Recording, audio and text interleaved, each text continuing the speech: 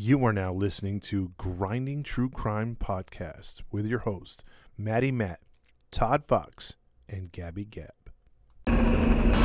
Police have identified more victims and plan on more than just the 4 murder charges filed today. Confirm earlier reports of cannibalism. The building was a scene of ghoulish slaughter. A large kettle on the stove which held boiled body parts. Identified more victims and Killed even more. plan on more than just the 4 murder charges filed today. Had sex with some of his victims before he killed them, and that he was also a necrophiliac.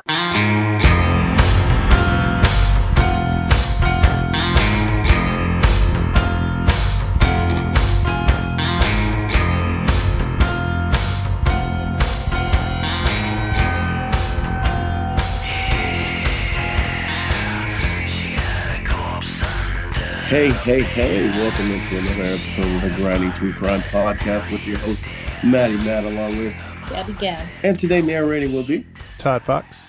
Yeah, that's right. But before we get into our episode, we'll let you guys know where you can find us. You can find us on Instagram, Facebook, and YouTube. Just type in Grinding True Crime.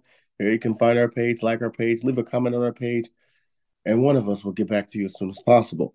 If you want to listen to us on your podcast stream, you can listen to us on Podbean, Spotify, Anchor, iTunes, Pandora, Podvine, and Zencastr, as well as those who are listening to us outside of the U.S. You can continue to listen to us on Radio Public, Breaker, Pocket Cast, and Podchaser.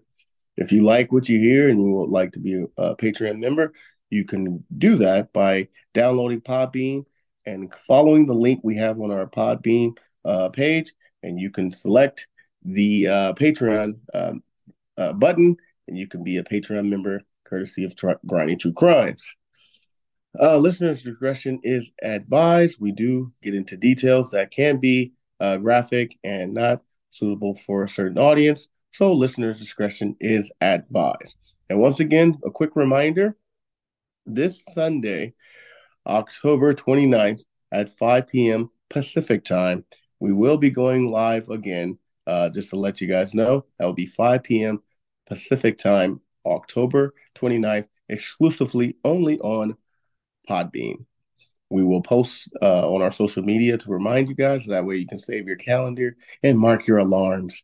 We apologize for the late start. Okay, I think that's pretty much everything. Now, Todd Fox, before we started, he told us that this is definitely going to be multiple parts to the story. So, in the great words of Samuel L. Jackson in the Jurassic Park movie, hang on to your butts. We're going to listen to part 1 of Todd's story. I don't know what it is. He said this is a good one. So let's buckle up and hear what Todd Fox got to say. You got the floor, brother. Thank you, sir. Yeah, this one's going to be a tough one in a lot of respects, because it's going to deal with a lot of child abuse. It's going to deal with crimes against not only women, but crimes against kids as well. And it is a multi-part episode, with the last episode going to be very, very gruesome, very detailed. Probably one of the worst cases I've ever had to research. And it was told to me by someone that said, usually they're pretty graphic with what they say. And they were like, yeah, we're not going to touch this case. If you want to research it, go for it. And my morbid curiosity, I got into it and I was blown away. So this, some people have heard of this guy, some people haven't. But I don't think he's overlooked when it comes to serial killers for the most part. So let's dive into it. Tommy Lynn Sells is who we're going to talk about. Tommy Lynn Sells. So, like I said, we'll start off with a warning on this one, and then we'll just carry it through like I just did. So we'll get going on this one. And in part 3, though, if you stick around for all 3, part 3 is going to be sort of like I'm going to need listener feedback, and also Matt and Gabby's true what's it called, however they feel about the episode, if because it's going to be something where I like to get their take on the case, and just yours as well. So all right. You sure you want mine? Yes. I had to. You had to No go holds there, huh? barred. Oh, I give it. You know what? I got it. Okay, so let's start out, shall we? Tommy Lynn Sells was born with his twin sister, Tammy Jean, in 1964 to their mother, Nina. Nina. Yeah, you're going to have to remember Nina in this story. Okay. Their father was never known to them, and Nina struggled to provide a good home for them. So, as she struggled to support both twins, it was tough for her. You know, she had to get a job. Her mother would help with the kids here and there, but they lived at this time a little far apart, so it was hard for her mother to assist. Unfortunately, 18 months into the twins' birth, the daughter, Tammy, contracted meningitis. Ooh. Yeah. Tommy did as well, but not to the severity of Tammy. Tammy would be hospitalized for a couple months, a couple days, and she would pass away in the hospital. Oh. Yeah, so he lost his twin sister right off the bat. Dang. Now, something to debate, but if you ask a twin, they will say that no matter the age, they have a special bond, a special connection, and sometimes they have memories going way back to when, some of us can only remember our first memories at 5 years old, maybe 4 years old, but he tends to remember his sister at 18 months, and he's not the first one I've heard of a twin that have these really early memories. So that's interesting. My firstborn was not a twin, and she had memories of being 2 years old. Yeah, see, that's kind of weird, right? Yes. Mm-hmm. But that plays out a lot in life for whatever reason. So so that's what happened there. So it would trouble him moving on. Mm-hmm. And around the age of 3 years old, his mother, she just said, I can't handle him. She's still grieving the loss of her daughter, and she decides to pawn him off on her sister. Aww. Yeah. And her sister, which is his aunt, he would state for the next 2.5 years, this would be the best time of his life. So we're talking about a man 30 some odd years later saying, this was the peak of my life. I was never happier than at this 2-year period from the ages of 3 to 5.5. Wow. Yeah. So that gives you a little retrospective of how his life is going to turn out. How his brain functions. Yeah.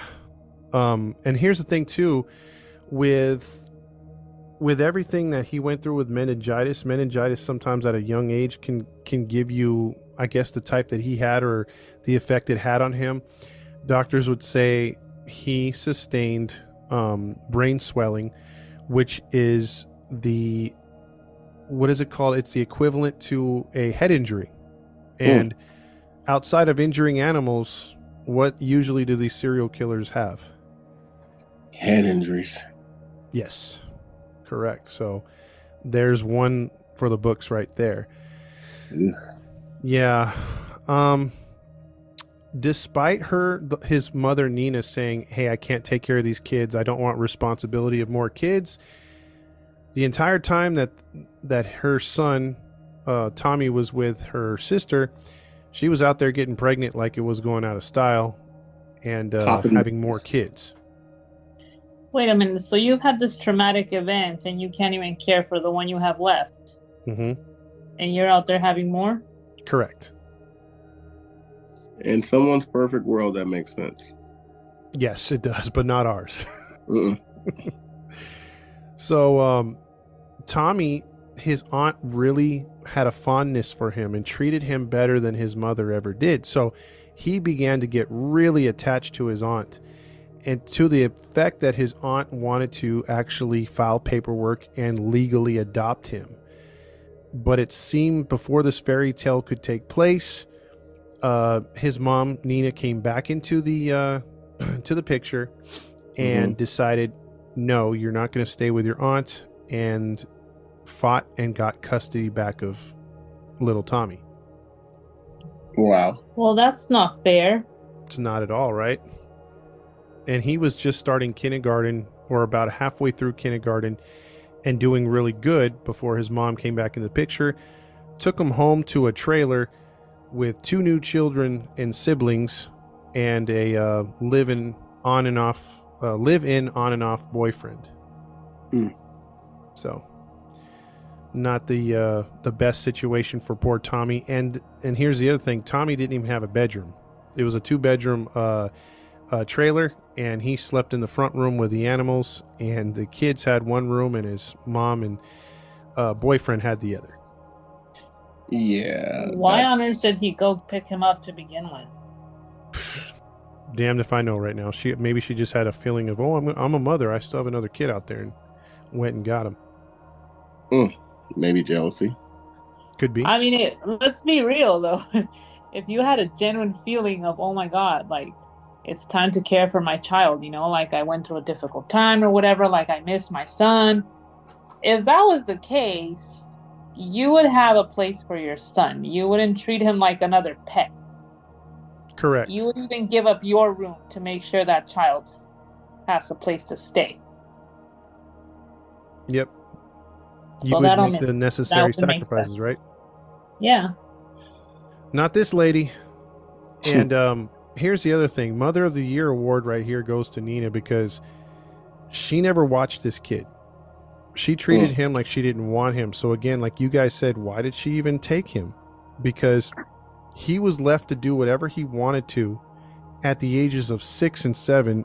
And there was no, hey, back in our day when the lights were out, you come home. It's like the lights were out. Where's Tommy? Oh, I don't know. Yeah. He's all right. So he was like the Matilda movie. He had to fend for himself. Sort of, yeah.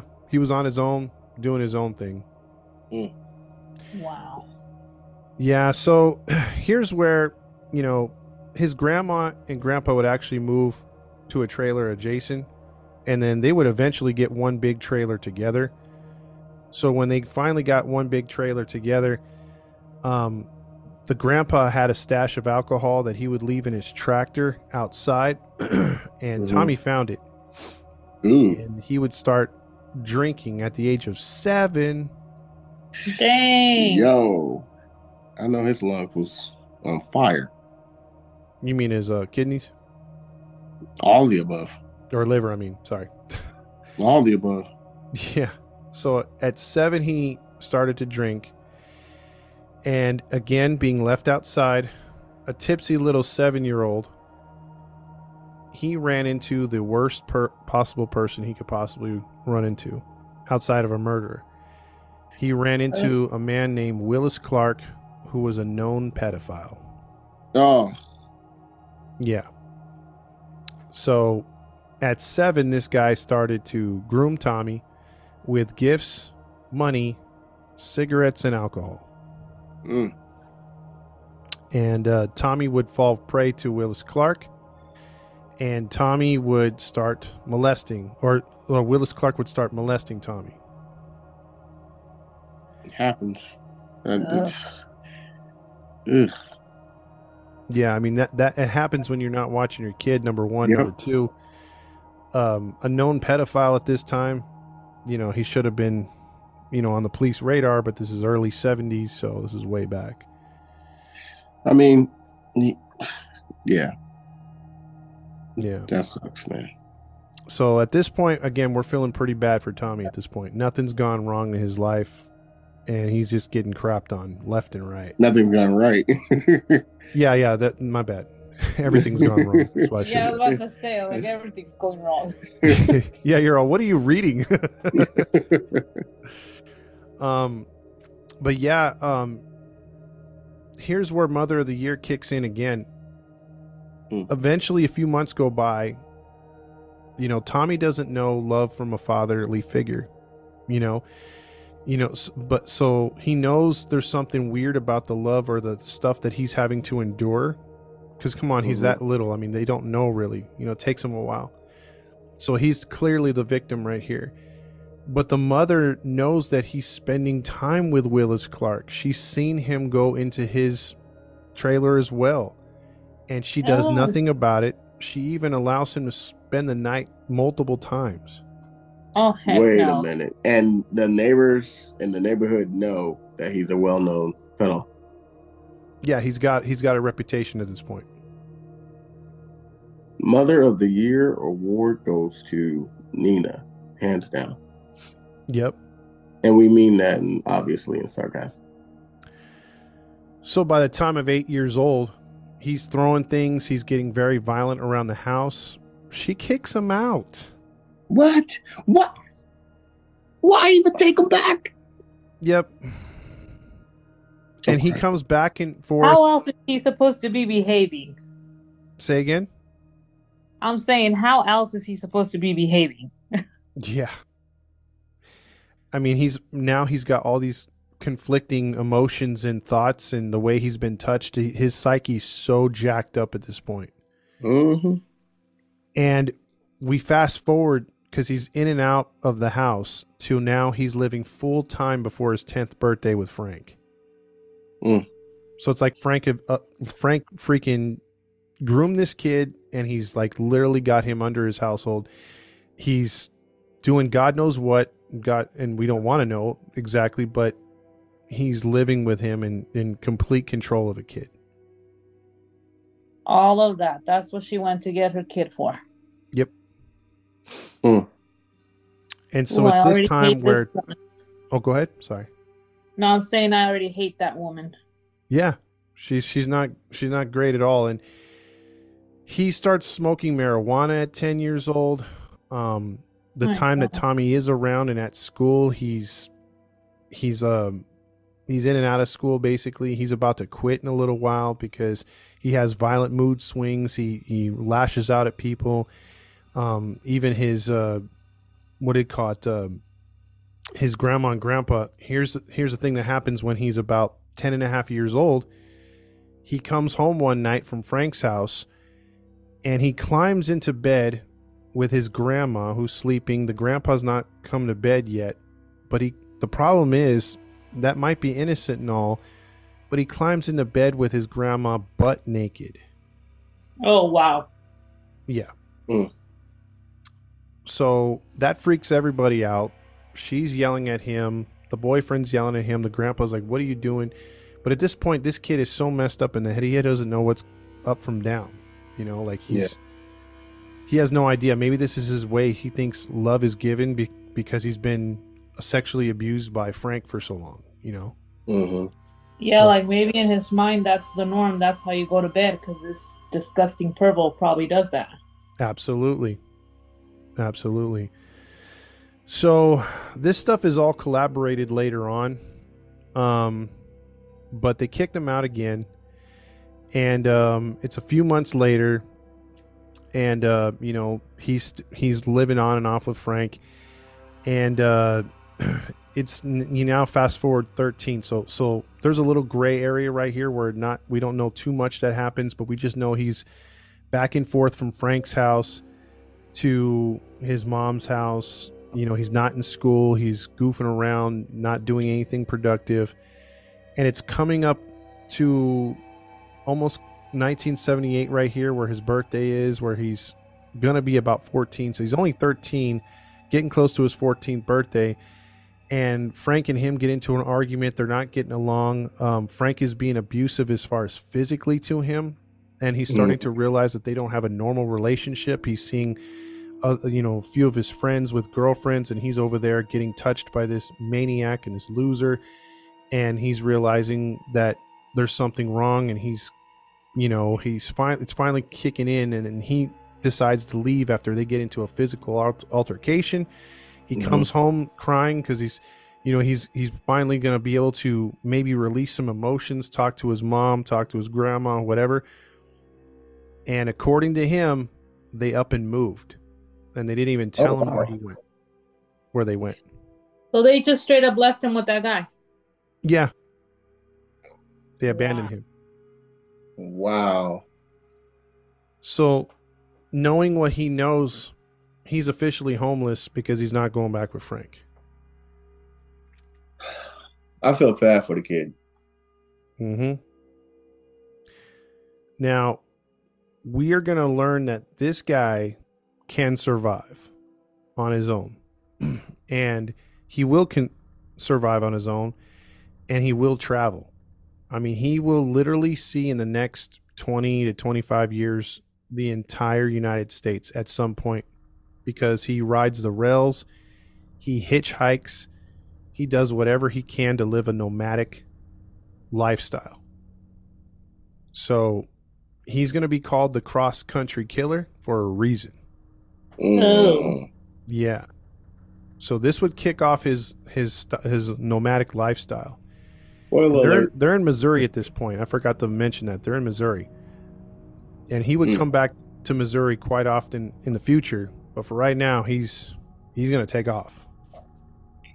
So, like I said, he would hitchhike anywhere from the nation's capital to the Grand Canyon to New York to Niagara Falls, Texas. It was all over the place. California as well. Yeah, so he made it to every state just about. Dang. So his whole lifestyle now was to feed his alcohol and drug addiction, because he got really addicted to weed. And at the time, they'll tell you back in the day, hey, weed is a gateway drug. It'll get you into other stuff. And it would over the years. He'll get into cocaine, and later on he'll get into LSD as well as heroin. But for right now, he's strictly on weed and drinking a lot of alcohol. Okay. I mean, that's typical, right? Of people who get abused. Mm-hmm. Like, you're trying to numb the pain. Absolutely. Unfortunately, that's a huge side effect of what they have to go through psychologically. So he's now 15 years old, and he's in another part of it, Missouri. And there was a woman that made a comment about the clothes that he was wearing. Mm-hmm. And he had a gun that he stole from somebody's house. Because at this point, to get by, he's got no job. So he's robbing from wherever he can. So if it's pickpocketing, if it's breaking into homes, stealing from cars, that's what he's doing at this point to feed his habits. And the woman, all she did was to make an observation on the way he was wearing his clothes or way he looked, and he beat her over the head with a gun and ran. Did not get charged for this, but that was his first physical altercation with a woman, and it gave him a sexual and a emotional high. Oh no. Lord. Yeah. So do you think that by him beating up on this woman, it was kind of a relief of him, like the trauma his mom put him through? Quite possibly, but in this next case, it'll answer your question with Frank. So he's now traveled down to Mississippi close to his 15, or a little bit after this. He's still 15 at this point. Now, there is a case that was close to this. This is coming from Tommy, but he says, this is according to him, they couldn't exactly find the boy that went with the case, but according to Tommy Lynn Sells, he was in Mississippi where he claimed he was looking to rob a house in this neighborhood. Now, when he was peeping in one of the rooms, he saw a man performing oral sex on a young boy. According to Tommy, he got pissed off and projected himself as the boy and the man as Frank, and he broke into the house and murdered the man with a butcher knife. I can't get mad at him for this one. I'm sorry. I'm not condoning violence, but I can understand why he did what he did because of the trauma. That's what I will say. Yeah. I'm not going to... Yeah, I understand the trauma brought back, obviously. He was pretty much reliving it, right? Mm-hmm. I totally get how that would make him feel. But I'm saying, whether you went through something or not, if you're watching this, you better do something about it. Yeah. Yeah, so that case is still like being questioned because they haven't found one in Mississippi that matched it, or but they do say that because of what happened with the hurricanes and they've had flooding over the years, that maybe there was, because there was a lot of cases that got washed away. You know, it could have been one of those. They don't know, but Tommy is one that some people think he lies, but he has so many stuff that in these murder cases that you don't, that we'll talk about later, that only the murderer would know. And the way that he acts and talks, as we'll hear from him, I'll have some audio in the next episode that you're going to be like, this dude is real, you know. But that one's unconfirmed to this point. But we do have the first one that is fully confirmed. It happened July 5th of 1979 in Port Gibson, Mississippi. While looking for a house to rob once again or to find a beer, he broke into a house of John Cade, 39, and his wife Kathleen, who were fast asleep in bed. As he got into the room, he was not expecting them to be there for whatever reason, and the man once again, he heard him trip over something. He got up real quick, like sort of like the Undertaker would, like sat up. And he looks over at him, and for some reason in Tommy's head, the man looked like Frank, and he pulled the gun and fired twice into the dude's chest. Oh.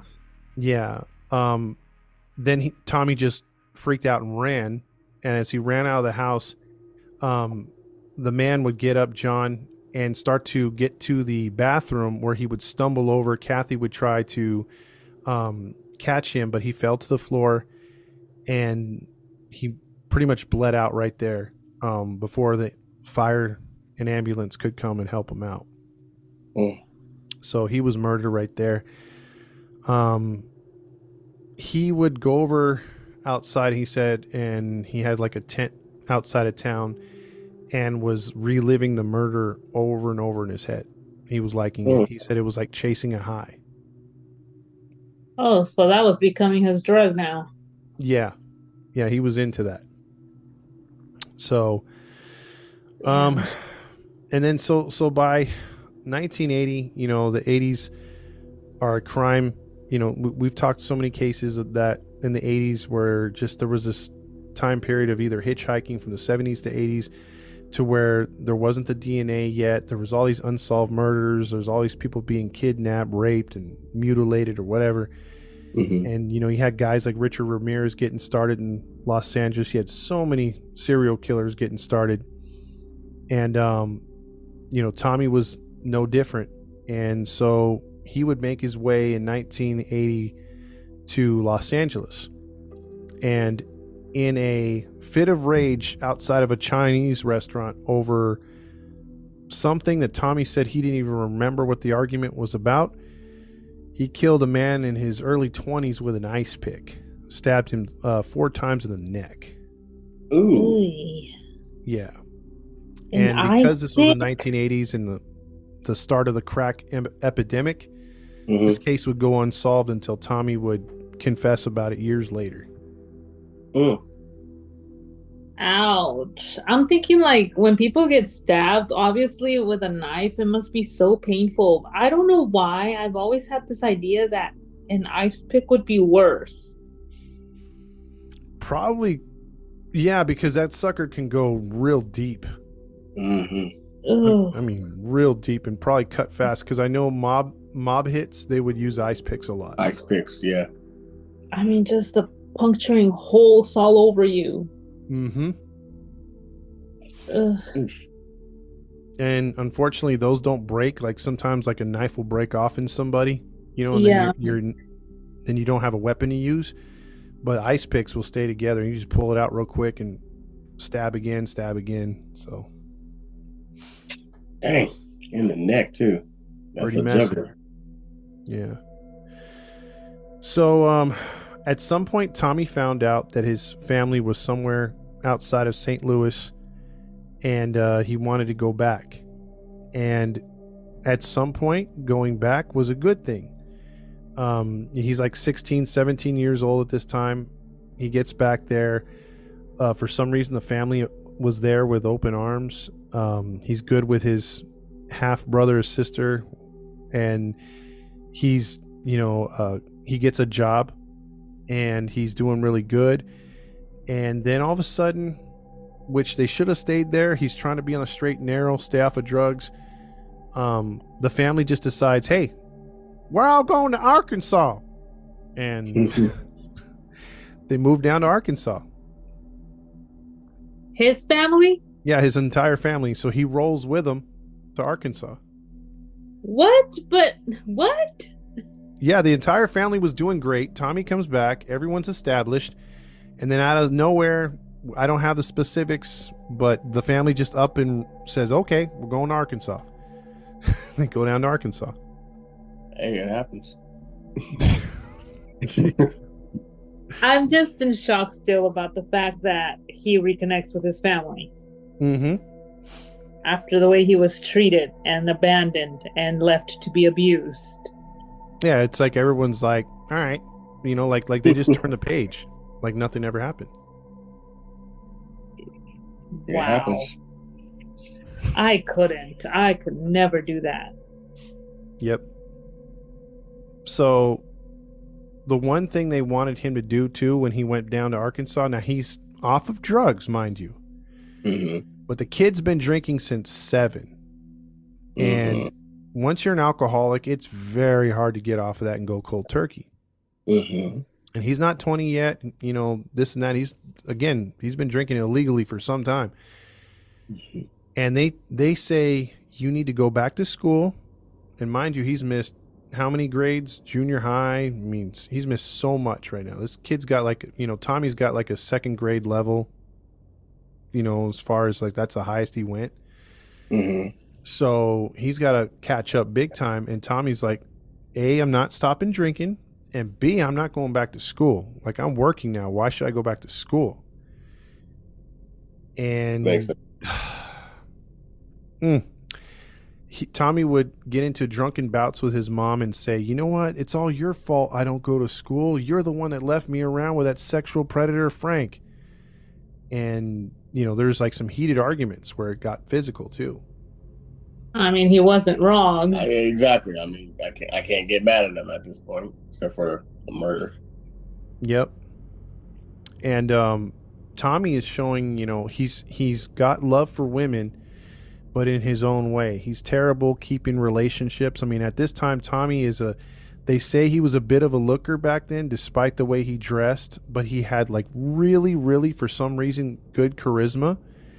And women were attracted to him, the way he talked, the way he conducted himself, I guess. Mm-hmm. And it was by multiple resources. He had plenty of girlfriends, but they wouldn't last long. He would cheat on just about every one of them.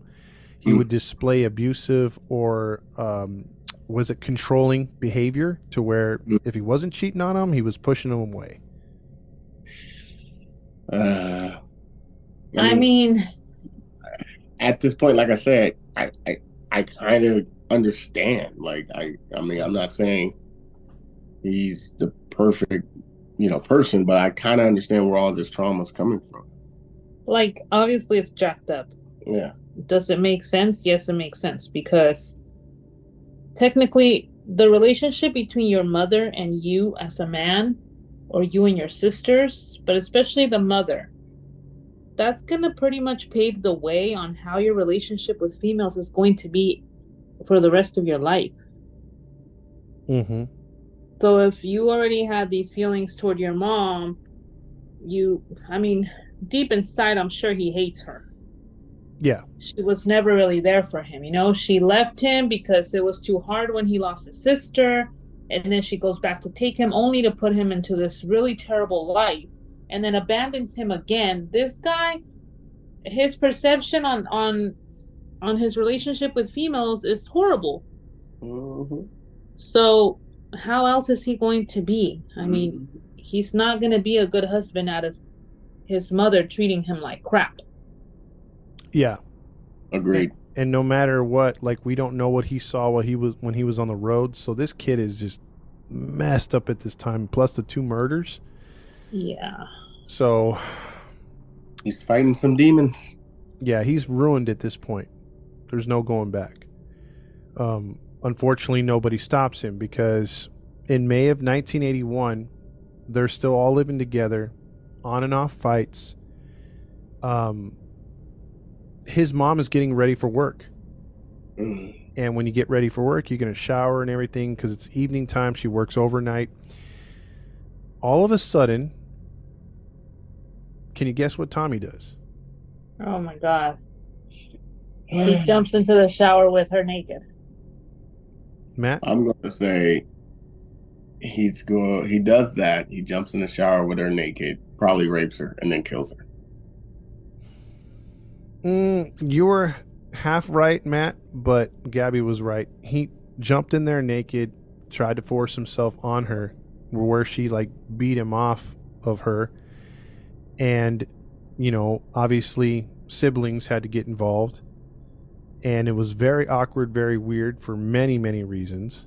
But she decided not to file a police report because she figured in her head, this is my doing from letting him be betrayed by Frank. I guess. Look, she ain't wrong. It's still disturbing and disgusting, though, that he would choose to want to force himself on his mother. I mean, he probably doesn't. But I guess, yeah, he don't look at her like his mother. So that's what I'm saying. He hates her. Yes. And by this point, finally, and I mean finally, Frank would be arrested for molesting other kids and child pornography being in his possession. So he would wind up going to jail for life after that. A little too late. But Way at least too he got Wait a away. minute. Molesting kids? He was still doing it. How do you go from killing a man for watching him molest a boy to you molesting kids too? No. Frank is the one that was molesting. Oh, right. Yeah. I'm lost. My bad. My bad. I think you lost him. I did lose it. Forgive me. I'm going through some health issues. My brain is okay. I'll try to. No worries. Absorb. No, Frank was his molester was finally The caught. groomer. Right. Okay. All right. Good. Yeah. That's what I'm saying. A little too late, but at least he got his justice. Damn. Imagine all the kids he messed up. Oh, probably numerous ones. Yeah, unfortunately, he had a long history of that, and just nothing came about it until it was too late for a lot of kids. But because of what happened with Tommy, Nina would get him some psychiatric help. So she didn't file a police report, but she sent him to a psychiatrist who Tommy would only make 5 visits to. She would state in her in her writings that in her report that basically his psyche was messed up. He was too proud and too ashamed of being molested by another man to admit it, and that he was going to harm others if he didn't get more help and get off of drugs. But all of that he refused, and he went about his way in late 1981. So now she's trying to be a mom? Yep. Oh, gosh. Too late. Yeah. Damn women. And so in 1981, Tommy got his first taste of hallucinogenic drugs, such as LSD, shrooms, Got and that shroom. also cocaine. Yeah, I don't know how that works, Well, let me tell you. but I've heard Jeez. stories. You don't want to know. Mm-hmm. So, at this time, of course, you have church-going, innocent, young blonde girls who love bad boys, and Tommy had a hell of a mullet at this time. And It's the 80s. yeah, he had his probably like a Van Halen shirt too, or an AC/DC. Mm-hmm. He would meet this girl in Arkansas who her dad was not happy that she was seeing Tommy, and Tommy got her pregnant right away. Well, he didn't waste no time. Exactly. That pull-out game was horrible. Oh, I'm sorry. Wow. And the father was pissed because she didn't want, he knew Tommy was not a breadwinner, was not making no money, did not have a job, didn't have a future. He was a low life.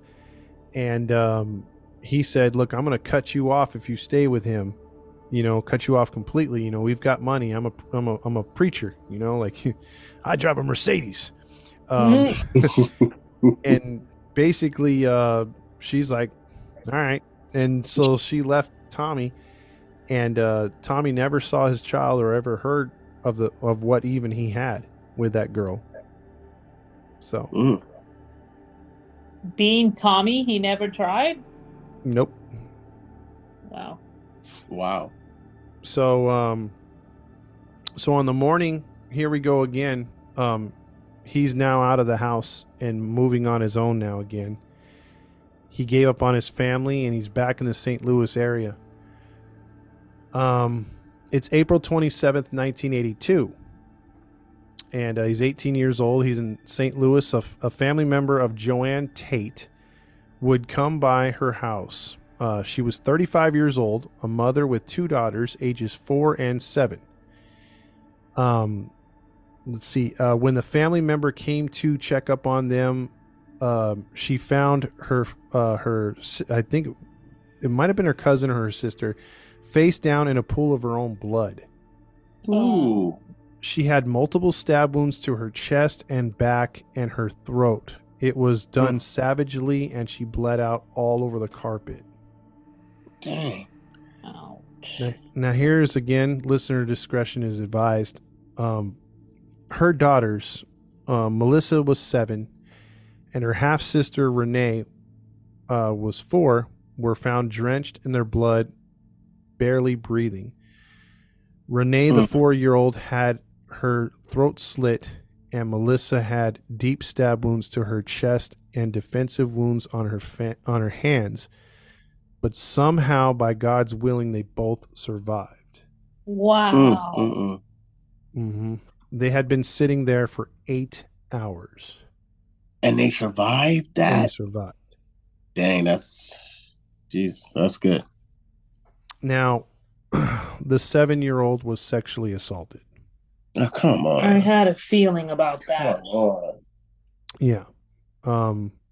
Now, when police got there, they found a child's blue blanket that was around the 7-year-old, Melissa. And it had a pubic hair on it. So the forensic scientists that were performed the microscopic hair analysis had,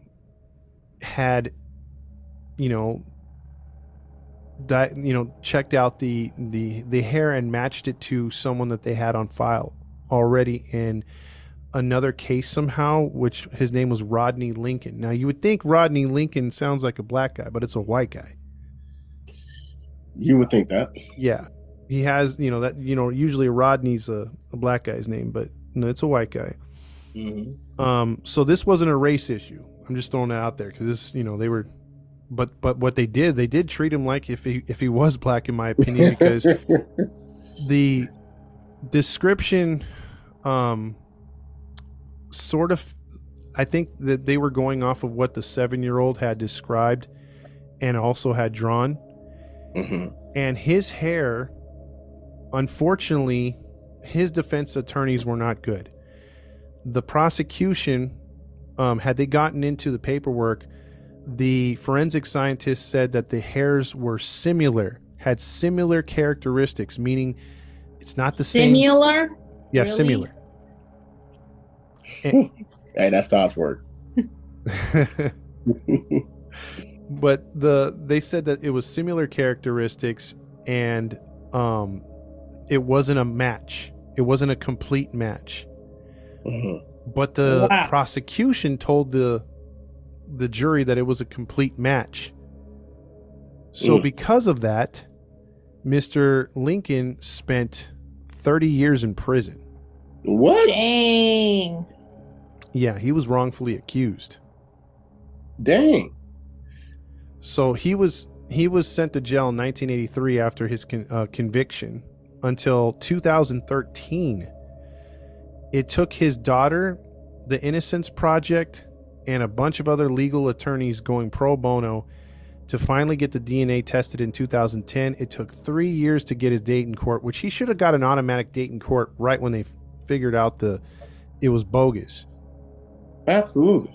But he was exonerated, and the DNA actually matched Tommy Lynn's cells.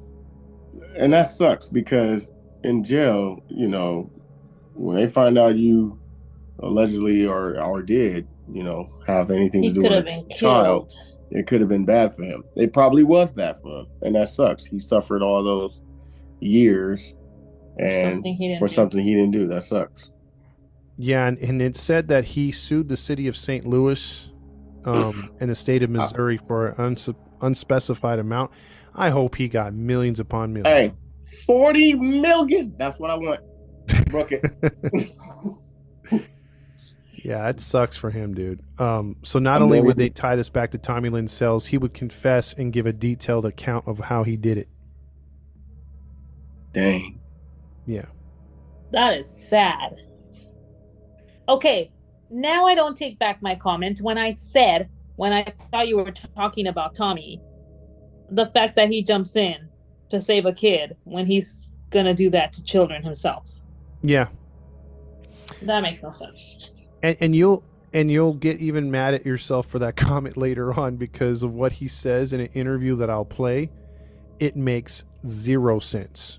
And the way that he talks about harming kids, you'll get even more pissed. And when are we going to hear that one? Either part 2 or 3, because I got audio for both. Gotcha. Yeah. So now let's move on to another one. On July 31st, 1983, is the case of the Gill family, which when asked why he cased the family, he really didn't have an explanation other than he just wanted more money for drugs and alcohol. He thought that they were good marks, like they had a lot of money in the house. So this one is tough too because he waited for the husband to go to work before he would attack. And on that very evening, the husband left and was still at work before he decided to enter the house. Now, the Gill family, the daughter, was 4 years old, and she was playing with her mother, Colleen Gill, who was 33 years old. And they were playing with some toys in the front room, the living room. He broke in through the back window, came in with a blunt object, and began striking both of them savagely to death. Just beat them both. And it's a bloody mess, and he's starting to rummage through the living room, her purse, and he's finding a few things and just loading his pockets with whatever he could steal. And then he hears crying from upstairs. Oh no, man. He did not know of another sibling, and the Gills had a 1-year-old baby boy who began to cry. So Tommy then started to make his way upstairs. Don't say it. But here's a twist. Okay, cool. A good twist. Okay. As he starts to come upstairs, he sees lights come through the window and shine in through the stairway area going upstairs of a car pulling into the driveway. It's the husband. He's home early. Ooh. And Tommy freaks out and starts coming back down the stairs. As the husband starts to walk in, he sees Tommy exiting out the back door. Now he gets a glimpse of what Tommy looked like before looking down at the floor and seeing his wife and his daughter beaten to death. That would have broke me. That would have broke me.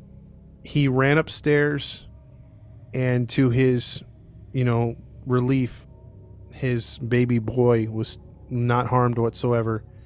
And all he could do is just call the police and sit down and cry as he's holding his boy. That's all he's got left now. Yeah, that would have broke me too. Oh, that's horrible. Yep. So, Tommy, the pussy that he is, I hate to use that term, but he saw a man, didn't want any part of it, and ran. And he probably would have beat the brakes off him. Probably. But the police would get there and get a description. But of course, initially, they waste time focusing on the husband, thinking that the husband did it. What? Yep. So Tommy's able to leave the area pretty easily because the cops are like, "Oh, it's just, you just happened to catch the guy run out, and you got a description of him." And it's like, okay, well, if that's the case, where's the murder weapon? Like Tommy took it with him. He didn't leave it there. And there's just, it sucked because no one else saw the guy leave the area. So initially the police were like, the husband did it. So That sucks. yeah. I mean, if you can't find anything else, automatically, of course, we already know that's what's going to happen. I know, but It's still. always the first suspect is the husband or the wife. Mm-hmm.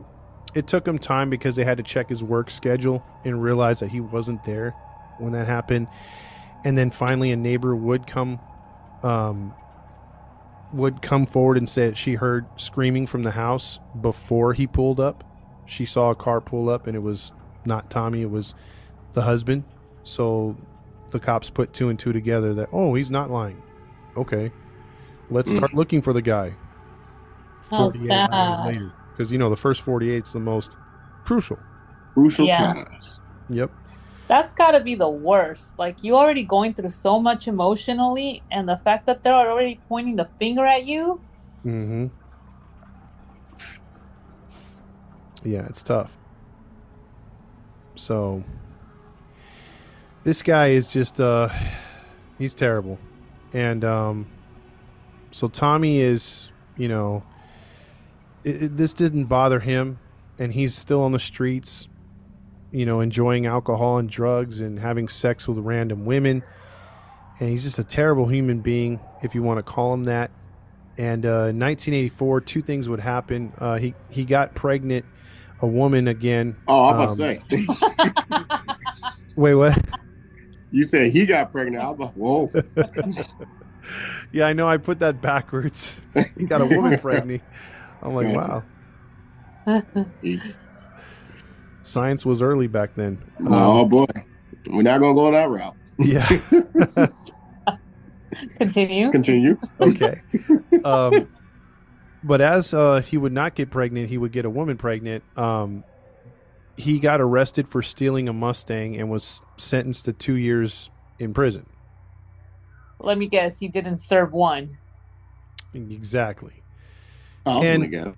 Had this happened today or anywhere within the last 15 years, he gets busted on any kind of felony because they take your DNA, they compare it into CODIS, and if you pop up somewhere else, at some point he would have been arrested and that would have been it, and we would have found out, oh, this guy is a serial killer. But no, he's released on good behavior, of course. So, and he's paroled, and right away he comes out and he starts stealing stuff again and gets arrested again. Does 3 more months, and then he found out that he had a daughter and that the woman didn't want anything to do with him, and he never saw his daughter ever or tried to go see his daughter. So this is the second baby he has nothing to do with. Correct. So, father of the year. Like mother, like son. I mean, what the heck does he want kids for anyway? He's a sicko. Yep, he sure is. So now he's back in the Springfield, Missouri area. He was now working for Forsyth Carnival. So he's a carny now in 1985. Mm-hmm. And, July 26th to be exact, 21-year-old Tommy Lynn Sells was in search for some easy prey. And unfortunately, he came upon some easy prey. Despite the fact that he was a heavy drinker and he would indulge in heavy, moderate drugs, he kept his composure and his wit and charisma about him to somehow attract these females.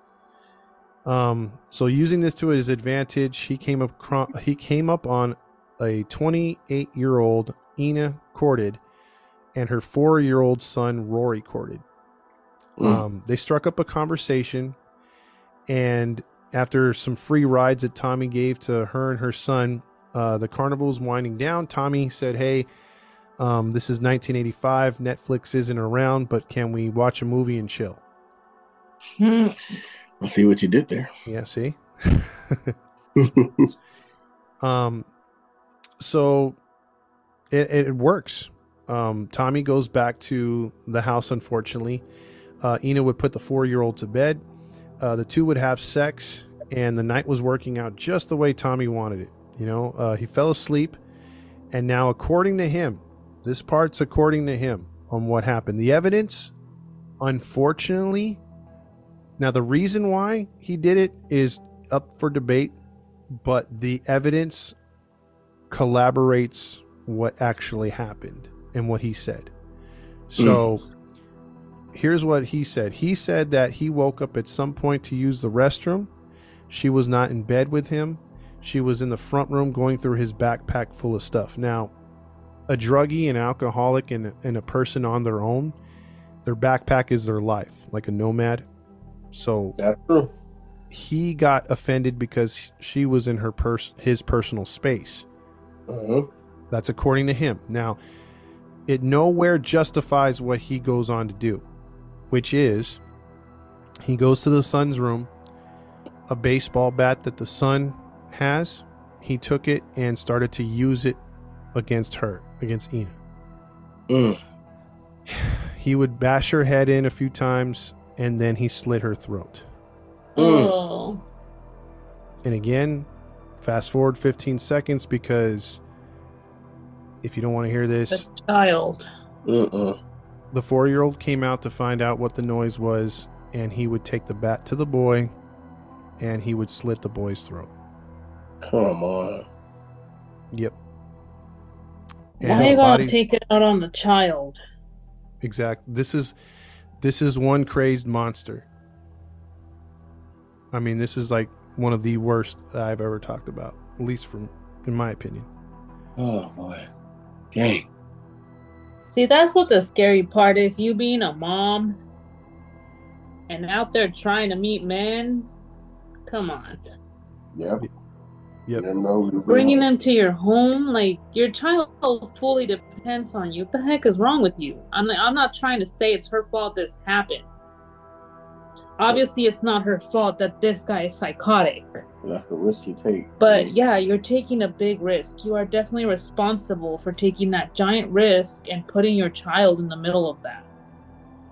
It definitely increases your chances of something bad happening. Absolutely. That is so sad. Yeah, unfortunately, she paid the price, and so did her son. And that sucks, man. Yep, and all he could care about was his belongings in his backpack and a bit of cocaine that he had. So that's what they think it really was, that she was stealing his cocaine. But later on, Tommy would say that he wanted to eventually murder them at some point anyway. So wow. So that story could have been not true. What's that? It could have been that didn't happen then. He just wanted to kill them. Yes. Oh, this guy's bad news, boy. I don't feel sorry for him anymore. Yeah. Those bodies would lay there 3 days before they were discovered. Oh, man. Dang. Mm-hmm.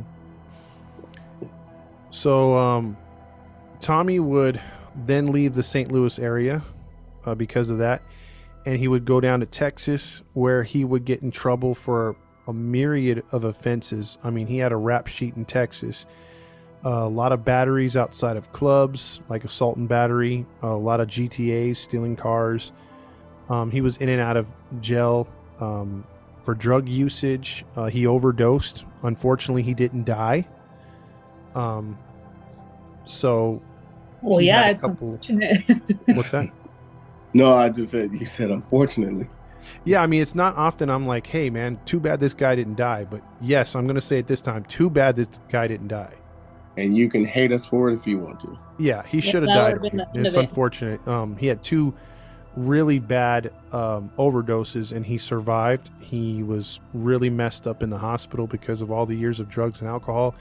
When he would go to jail, he would have to go to the hospital in jail and be in a pretty bad state because of the what is it called? The when you have the bad when you're trying to heal yourself, what's that called? From the rehab stints, when you had the bad reactions. Oh, damn, I'm drawing a blank too. I didn't write it down either. That's my bad. But he was just having the bad reactions from not drinking and doing drugs. Not relapse. Yeah. No, relapse is when you fall back in. Yeah, relapse when you fall back in. But dang, I'm drawing a blank. Yeah. Probably too. people are screaming as they're listening to it right now. Hey, oh my God.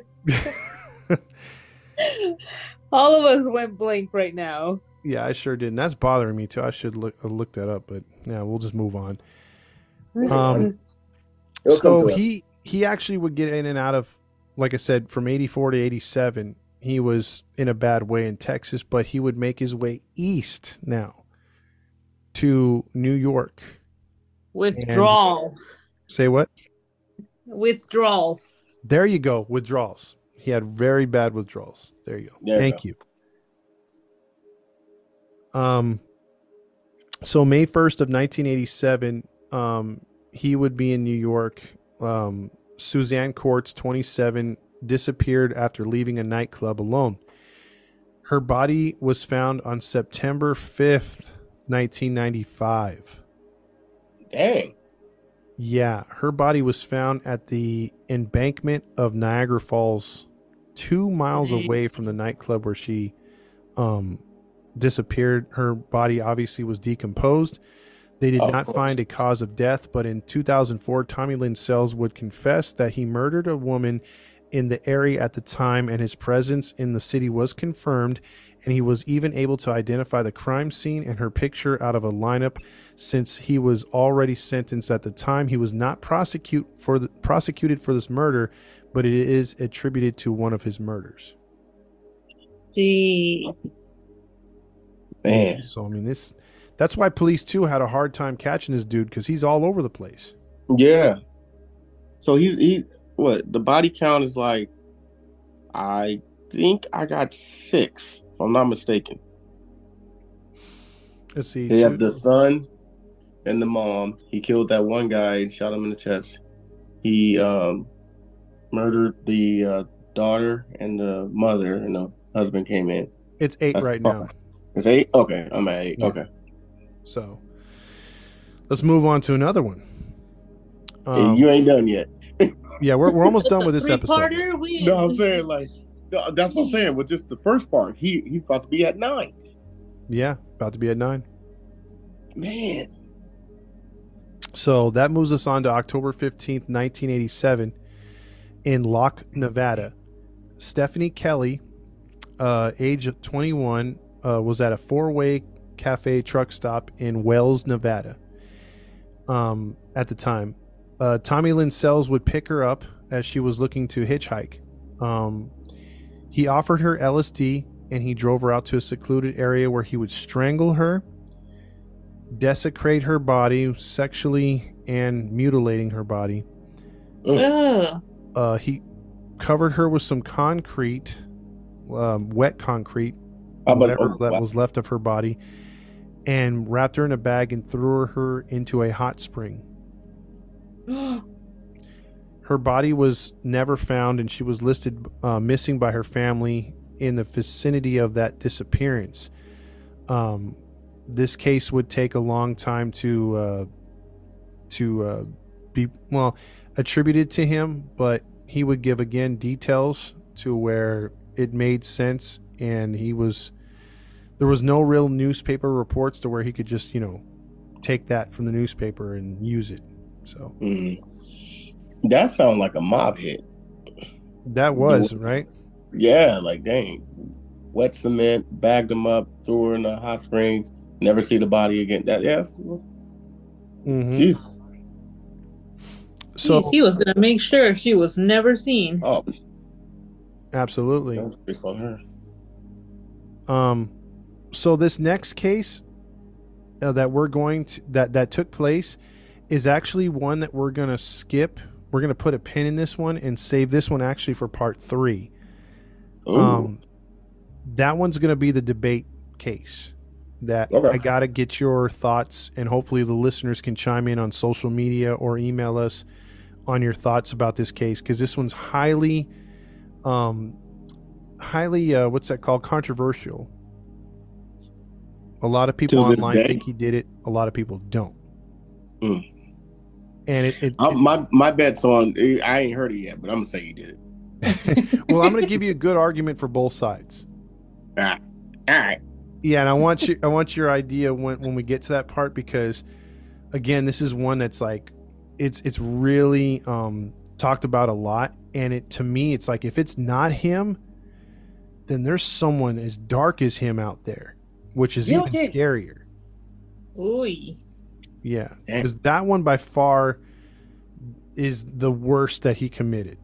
I mean, you can maybe argue that too, but when you hear the details on this one, I mean, it gave me nightmares for 2 nights when I was researching it. It I know. real tough. Are you serious? Yeah, I mean, just thinking about it, my brain was recreating or what it may have looked like, and I had to literally keep myself up to stop dreaming about it. So, and if you when you do tell us when we get to part 3, you might give us nightmares as well as the audience. I'm sorry in advance, because there's details in that one where I'm going to get pretty descriptive, and you might try to picture it in your head, and it's not a good place to be. Is that dark? It is. It's by far the worst one I've researched. Oh no, I am dreading that day, but you know what? That's what our show's about. So giving the details. Mm-hmm. So that's going to be for our next episode, and that'll wrap up episode 1. You can't leave us on a cliff. You can't do that. You know he's gonna do that. For some reason, I said, "What's he gonna say? This is the end of part 1." You know he's gonna do that, dude. Yeah, I knew it. I knew it. I knew you was gonna do that, Todd. But I was expecting it. I was expecting it because you did say 3-parter. So, so that's the end of part 1. All I'll say is for part 2, we got some audio that you'll hear, and it's you're gonna form your own opinion right there on him, and then we'll get into the rest of his case and talk about how he was caught, and then what happened to him, and then we'll talk about the legacy in part 3, and also that case that's going to be very, very listener discretion advised, to say the least. Wow. Well, there you have it, ladies and gentlemen. That is part 1. Todd threw us for a cliffhanger right now, but he broke down the next 2 episodes. So if you want to continue on and listen and hear what happens next, you know where to find us, and you know who this is. This is a Grinding True Crime podcast. All right. No, but we're gonna end it here. And we're gonna finish this off. We'll continue for the next part. We thank you, Todd, for that story so far. And for the audience for listening in, we'll let you guys know where you can find us real quick. Go to Facebook, Instagram, and YouTube. Just type in Grinding True Crime Podcast, and you can find us there. Subscribe to our page and leave a comment and chime in. We appreciate when the audience chimes in. You can listen to us on your podcast stream. Just go to Podbean, Spotify, Anchor, iTunes, Pandora, Podvine, and Zencastr, as well as Radio Public, Breaker, Pocket Cast, and Podchaser for those outside of the U.S. Once again, this was part 1. Tune in the next episode to listen to part 2. This has been the Grinding True Crime Podcast with your host, Maddie Matt, along with Gabby Gab and Todd the Fox. And we are out of here. Toodles. Peace. What was that? That threw me off. Y'all Come back now, you hear?